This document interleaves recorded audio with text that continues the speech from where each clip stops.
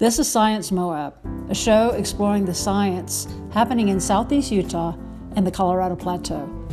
I'm your host, Peggy Hodgkins, and today we are talking about the mapping of soils, how it's done, why it's done, and how the information is used. I feel really lucky to have the opportunity to study something for its own sake and not personally be studying it for some sort of management purpose. I just get to go out, dig holes, and try and figure out why a certain soil exists in a certain place. It's like a history book. It's really special. A lot of it is kind of solitary time where you're out in the middle of nowhere by yourself doing this work. And I feel like I've developed a stronger connection to the landscape than I ever thought was possible. And it's that thing that I was missing that I didn't know I was missing in my life. It sparked my curiosity about the natural world. Christy Mingus is a soil scientist who maps soils for the Natural Resources Conservation Service, or NRCS. She is currently mapping soils in the San Rafael Swell in Emery County, Utah. The NRCS, whose origin dates back to the Dust Bowl of the 1930s, has the goal to map all soils in the U.S. before 2026. NRCS stands for Natural Resources Conservation Service. Originally, it was the Soil Conservation Service. So the reason the whole agency was formed was basically because of the Dust Bowl. The federal government started realizing how important soil is. It impacts everything, right? People's livelihoods, the economy, everything. At that time, they formed the Soil Conservation Service and made this goal to have all of the soils in the United States mapped. So it's this really big natural resources inventory. Right now, we're finishing up mapping areas like BLM and Forest Service land that haven't been mapped. So most of the stuff that's unmapped currently is really remote and less intensely managed than places like agricultural land, stuff that they prioritized in the mapping. What is the goal? What do they hope to gain by having a map of all the soils in the U.S.? Basically, it's a way for people to understand how to best use the land. It's one of those things where this map is made available to the public. So we're doing the inventory work. And once the map is out there, we don't control how people use it. So it can be used for any purpose. You can use the soil map for things such as deciding where the best place to build a building is, or deciding which area has prime farmland, what to grow on certain areas.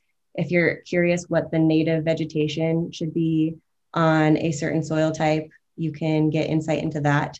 If you want to use the map on things like management for rangeland, you can figure out what vegetation the land should be producing if it's in a healthy state. So you could use the map to figure out ways to manage the land that will hopefully not harm it.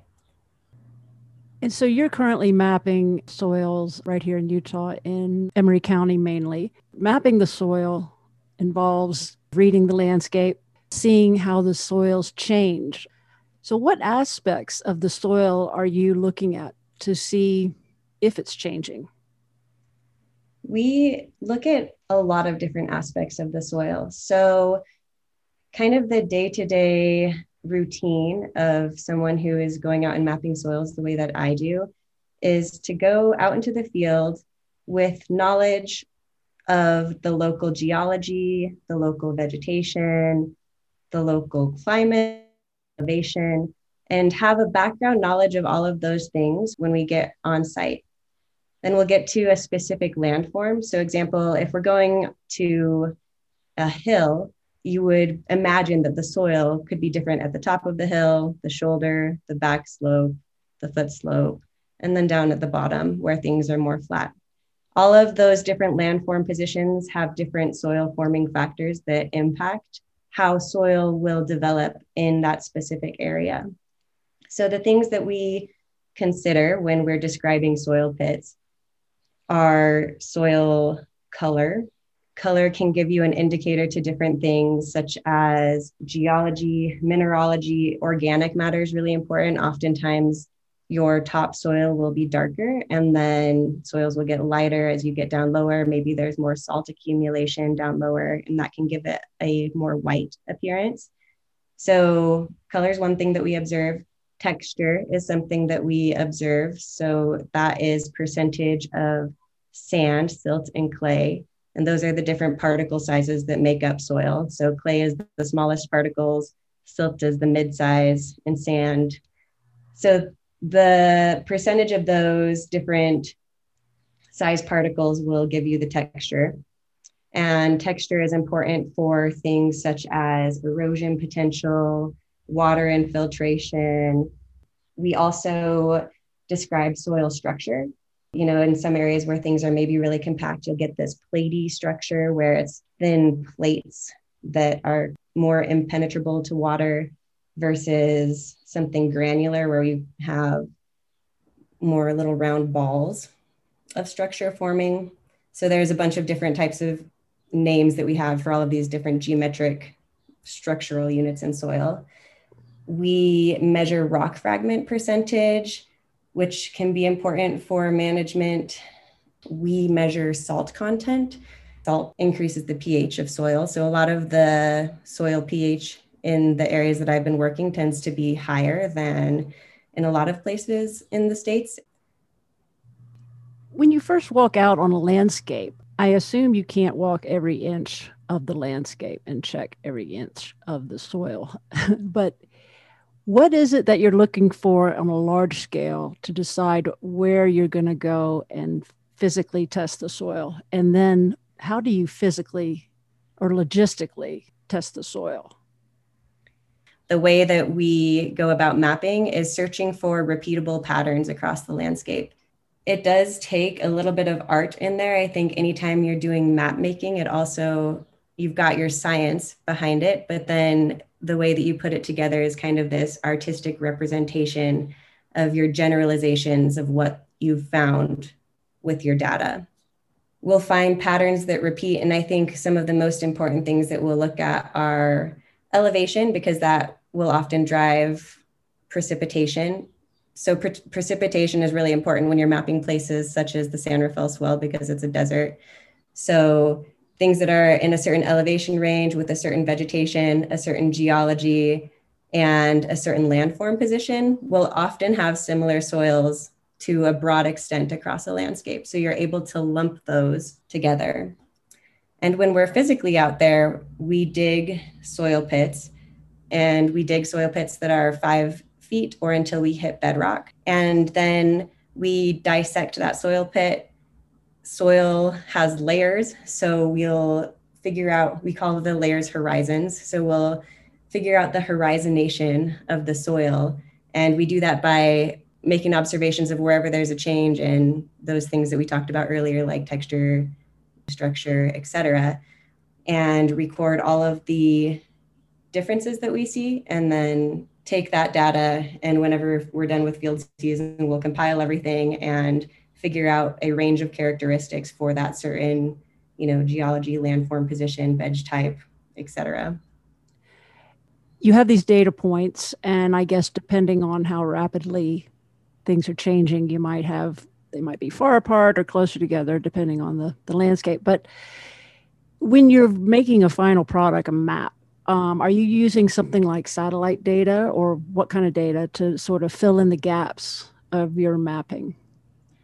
That's a great question. Yeah, we use as much data as already existing as possible. So I use ArcPro for mapping, and I'll bring in a bunch of different layers of data. So I've got aerial imagery, a geology map, and in the swell, it's been a fun place to use the geology map because you'll find that the soils change really closely with the geology there. So that's been a really useful tool for me in mapping the specific place. And in other places, sometimes other things will drive soils more.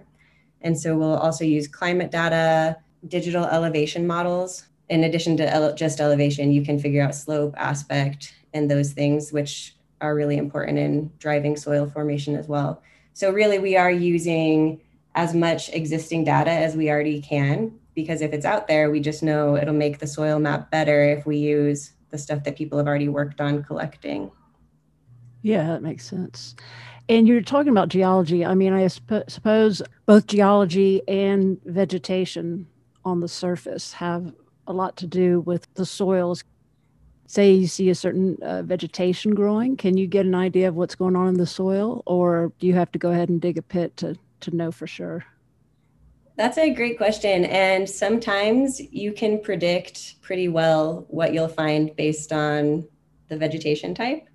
It's kind of a fun game to play when you're out in the field, just walking around mapping. If you have black sagebrush, you can expect that it'll be on a shallow, rocky soil, and that holds up a lot of the time. And then if it doesn't, for some reason, you find something that's weird, then your mind just starts running with all of these questions like, okay, why does this vegetation exist in this place, even though it's kind of an oddball? So there are a lot of different pairs that you have where a certain vegetation will have a certain type of soil. Like working up in the mountains this summer, I'm also working in the Uintas. And when you're working under aspen trees, you can almost always expect to find really thick, dark layers, which we call a molic epipedon. And it's just because those deciduous leaves decomposing over time have built up that organic matter content, which you don't find in other places. So there's definitely things that the vegetation can clue you in to about the soils. And there's some vegetation that's more picky than others. So with the picky vegetation, it's nice because then you can kind of predict what soil will be there. So you have these, spatial map of where the soil is. Do you map any like recent erosion features in the soil? Currently, we don't necessarily go back and update all of our soil maps continually. But right now we're at an interesting time where we're switching from those vector maps where there's polygons that physically have these map unit concepts that we've come up with to this digital soil map where you can click on a pixel and it will predict the soil type based on a model.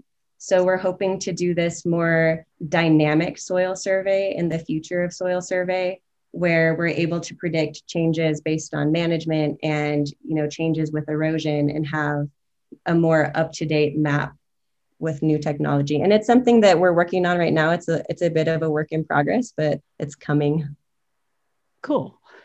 So all this info you're recording in the field is archived in the USDA site called the Web Soil Survey.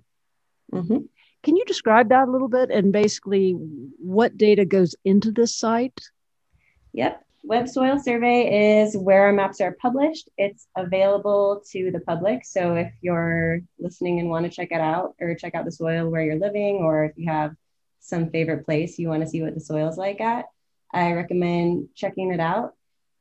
Basically, the data that goes into it is what we mappers collect in our field seasons. So it's refreshed once a year with whatever new data is being published, or sometimes things are updated. Web Soil Survey is pretty fun to play around with once you get a hang of the interface. There are a lot of different reports that you can run with soil health. You can see erosion potential of soils. You can see infiltration. There's a lot of different reports that you can run on there, and it's worth playing around with. Neat. Are there certain entities that rely on this data? In other words, who is looking at this data the most? Great question. I think that answer depends really on the location. Where I'm working right now in BLM and Forest Service lands, it's mainly federal agencies that are using that data because they're constantly being asked, can I do this project on this land? And they have to make decisions based on the resources there. So having a soils map can clue them into things like, maybe that's not the best place to put a road. I don't think so. Or this area is really sensitive and that area is not. So if you're going to do this project on public lands, we recommend you don't use that area, but you use somewhere else. So that's not something that we do as NRCS, but the other federal agencies will use our maps for those purposes. It's also used a lot for research purposes. People who are studying soils or studying agriculture, or, if people are studying the impacts of wildfires, they'll typically check the soil map in that area to see what the soil properties are or what the native vegetation should be in that area. So people can see what the natural condition should be in that site, and it can give people insight into management there. Although in agricultural lands, I think the maps are used a lot differently. They're used by people who are wanting to grow things, and if they know properties of the soil, such as the texture, it can help them figure out their irrigation systems. So oftentimes engineers will use the data, and that's true for ag land, but it's also true for building sites. People will often check Web Soil Survey just to get a feel for what is out there before they'll start doing their own surveys. So it's a really good starting point just to give people a feel of what to expect out there. We're normally mapping at a scale that is pretty general. Right now in the swell, I'm mapping at 1 inch to a mile. So no matter what management decisions they're doing, they'll probably want to go out there and do their own intense soil survey. But a lot of times people who are making the decisions might not have that great of a background knowledge in soils. So this is a really great place to give them that starting point, or that, here's what you should expect when you go out there. Yeah, it's a pretty neat site. Can you explain what is meant by soil health and what would be a healthy soil versus an unhealthy soil? That is also something that's really location dependent, because a healthy soil out in the desert will be pretty different than a healthy soil that gets a lot of precipitation and is growing a lot of things. That makes sense. Yeah. So in agricultural lands, we'll use that term soil health to kind of refer to soils that are being replenished and not degraded.